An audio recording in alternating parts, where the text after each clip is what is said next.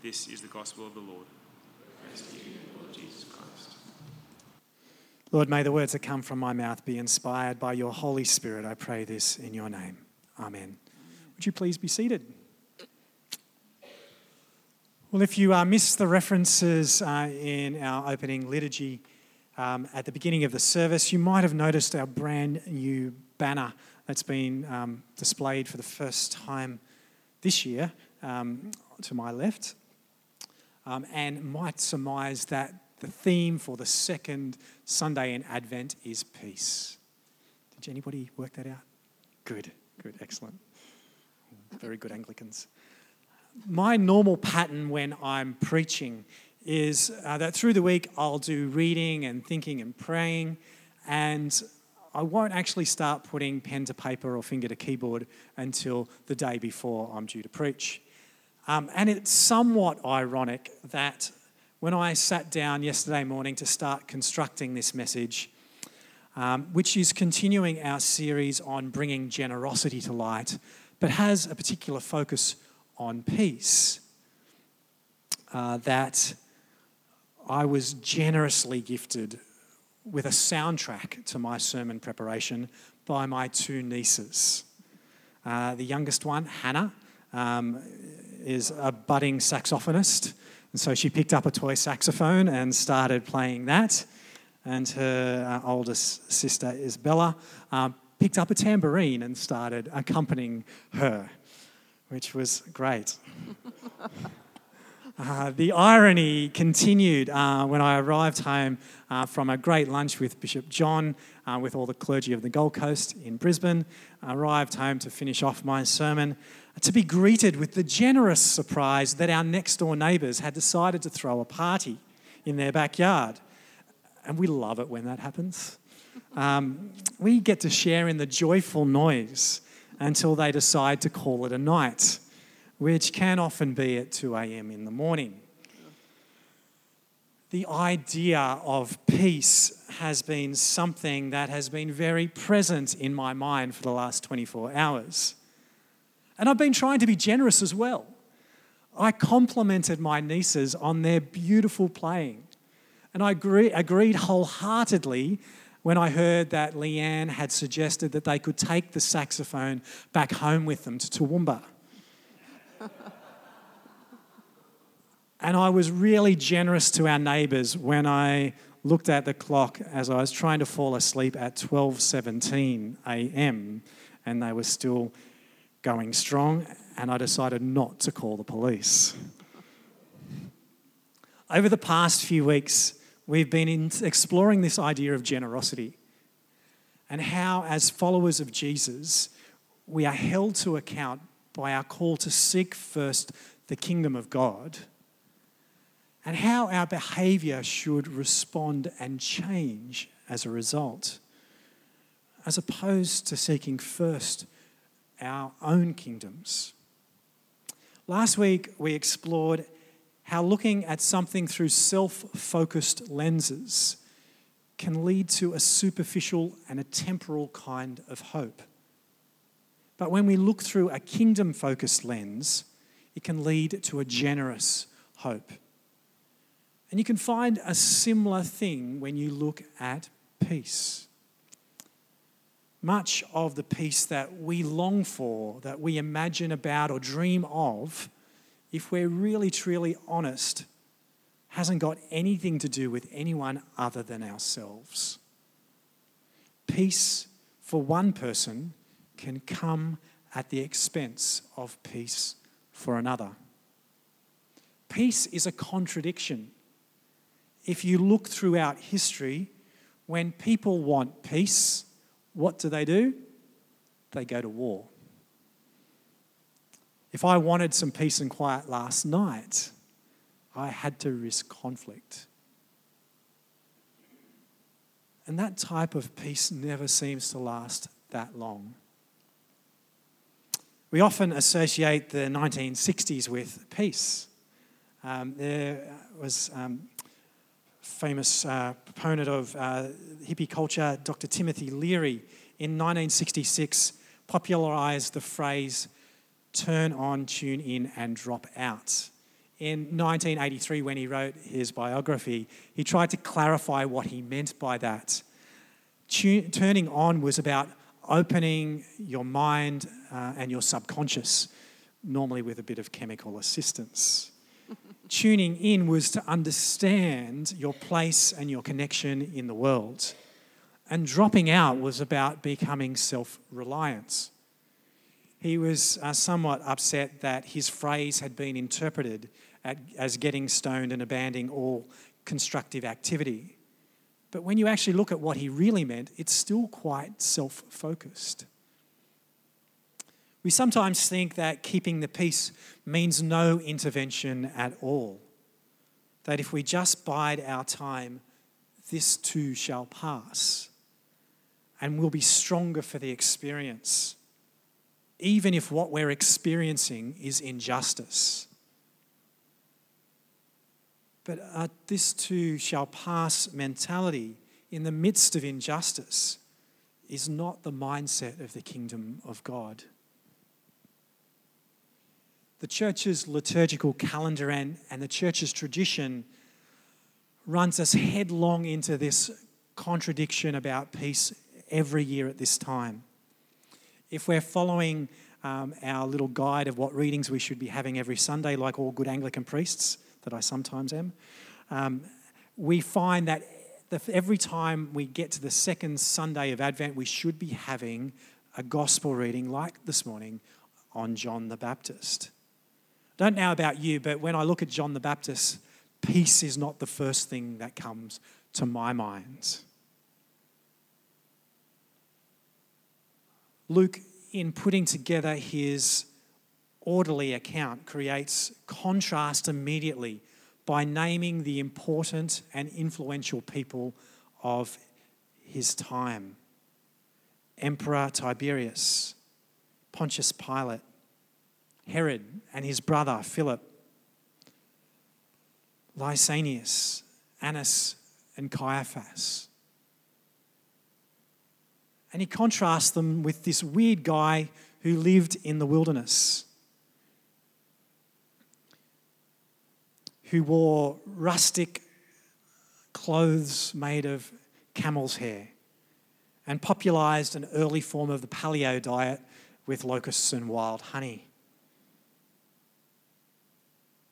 The fact that we find John in the wilderness shouldn't really be a surprise, particularly if we know our Old Testament. The significance of the wilderness is part of Jewish tradition. And in the Old Testament, we see many examples of the Old Testament being, on the one hand, a place of desolation and scarcity, but on the other hand, it's a place of safety, of connection, and of God's divine provision. And Luke, right at the beginning of his gospel, reminds us of sometimes an overlooked feature of John the Baptist.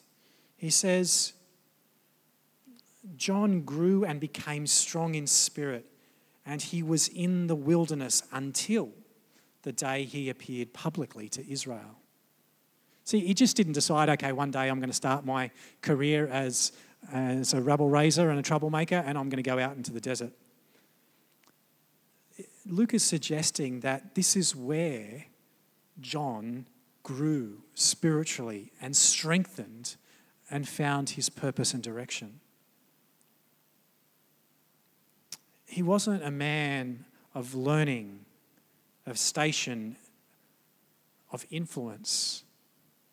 He was this strange, weird outsider. But to him, the word of God came.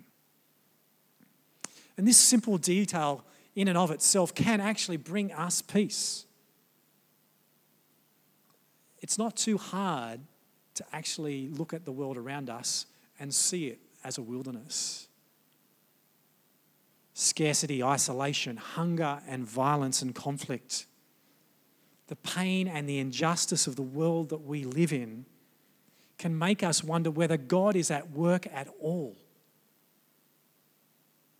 But Luke suggests that in this wilderness is precisely when we understand who God is and what God calls us to, and we see God providing our needs so that we too, like John the Baptist, can be a voice crying out in this wilderness, prepare the way of the Lord. But notice the type of peace that we're invited into. It's not the type of peace that I've just explained with war, with 60s culture, or just letting everything pass by. It's active, it's God-focused, and it's justice-focused. Generous peace isn't escaping the hard things or the hard places. Rather, generous peace is embracing them. This time last year, if you were here on the second Sunday of Advent, I'm sure your memories stretch back that far, I preached on the Hebrew word shalom, which is their word for peace. But the meaning of shalom is very close to our understanding of the concept of justice. When justice is done, it was seen by the Jewish people as God's gift to God's people. And the understanding was that shalom came when the people lived faithfully under God's covenant. So when a Jewish person was to greet you with the word shalom, they're calling each other to righteous living and acts of justice. They're wishing this person peace as they greet them, but a peace that results from righteous and just action. They're seeing the person in front of them as God calls them to be, and not as the world sees them.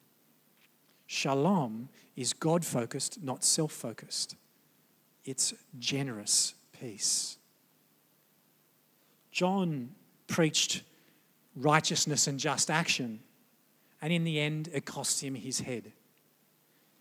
Pursuing generous peace can be a costly exercise, and it can leave us feeling like our heads are in precarious positions. But when we seek to live in a right relationship with Christ, and we seek justice for others, then we are generous with peace.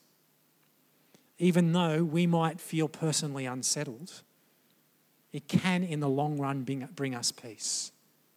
I'm sure you've heard the expression, to sleep the sleep of the righteous. There can be that feeling when you are at ease with what you've done, when you know that you've done something right for someone else. This is generous peace. John the Baptist did have harsh words of judgment, but they stood alongside words of extreme compassion and mercy. He said, "You brood of vipers, who warned you to flee from the wrath to come?" He said, "Every tree, therefore, that does not bear good fruit is cut down and thrown into the fire." But he also said, "Whoever has two coats must share with anyone who has none. And whoever has food must do likewise." He said to tax collectors, "Collect no more than the amount prescribed to you, and not to extort money from anyone by threats or false accusations, but to be satisfied with your wages." His clear message was to repent, but a clearer message was that you will be forgiven. Paul's prayer to the Philippians, that your love may overflow more and more with the knowledge and full insight to help you to determine what is best, can equally be our prayer as we pursue peace. We tend to see what is best in terms of our own self-interests.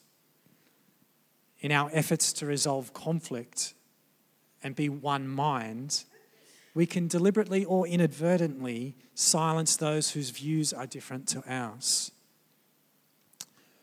with the result that conflict is simply suppressed rather than resolved.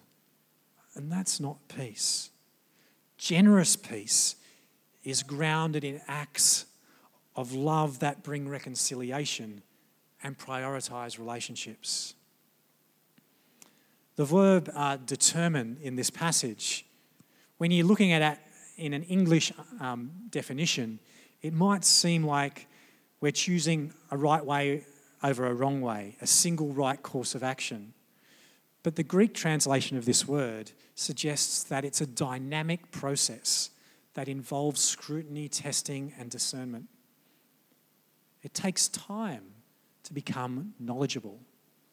It takes less time to become opinionated. It takes time to sit and ask questions and listen for answers.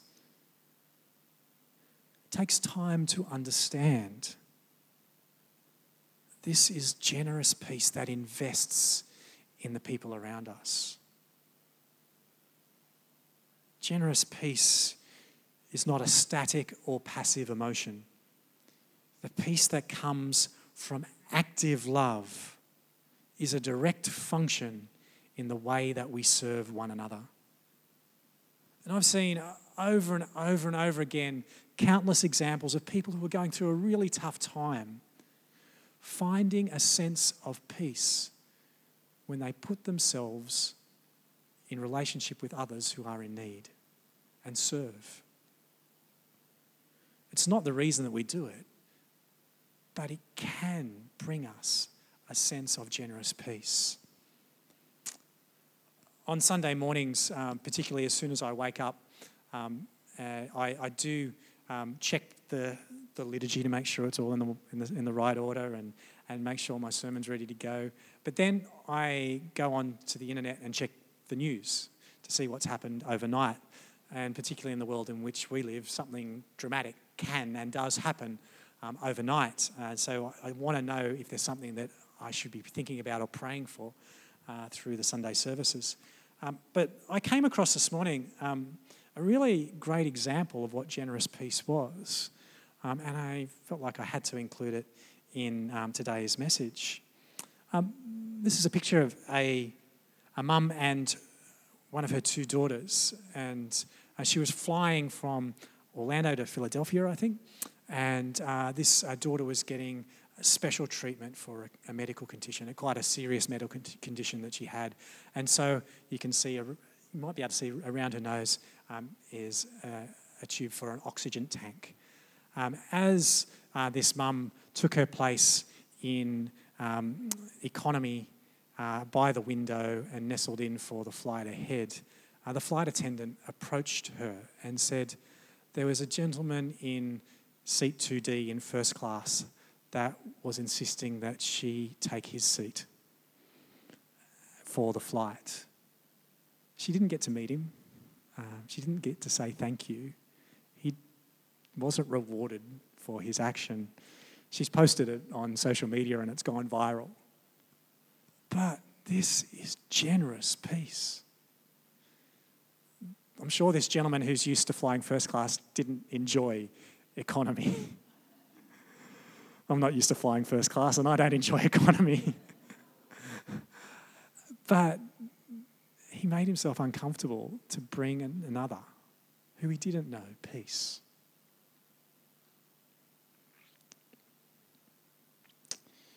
At the end of the second year of the presidency of Donald Trump, when Scott Morrison was Prime Minister of Australia and Anastasia Palaszczuk was Premier of Queensland, and Tom Tate was Mayor of the Gold Coast, and Herman Vorster was Councillor of Division 11.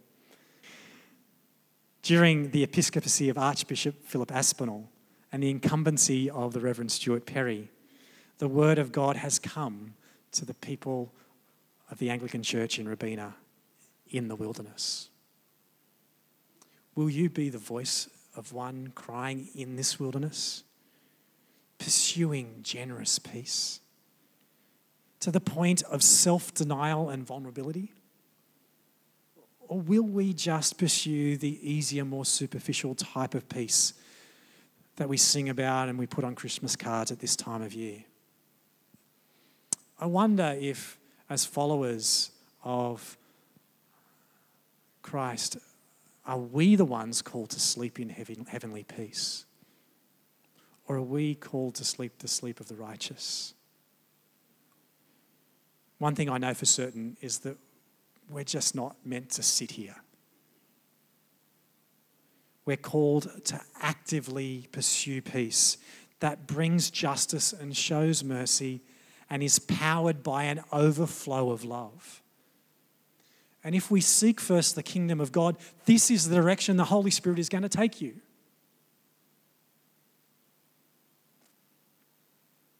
I pray that we can put aside our own desire for personal comfort in preference for this type of generous peace.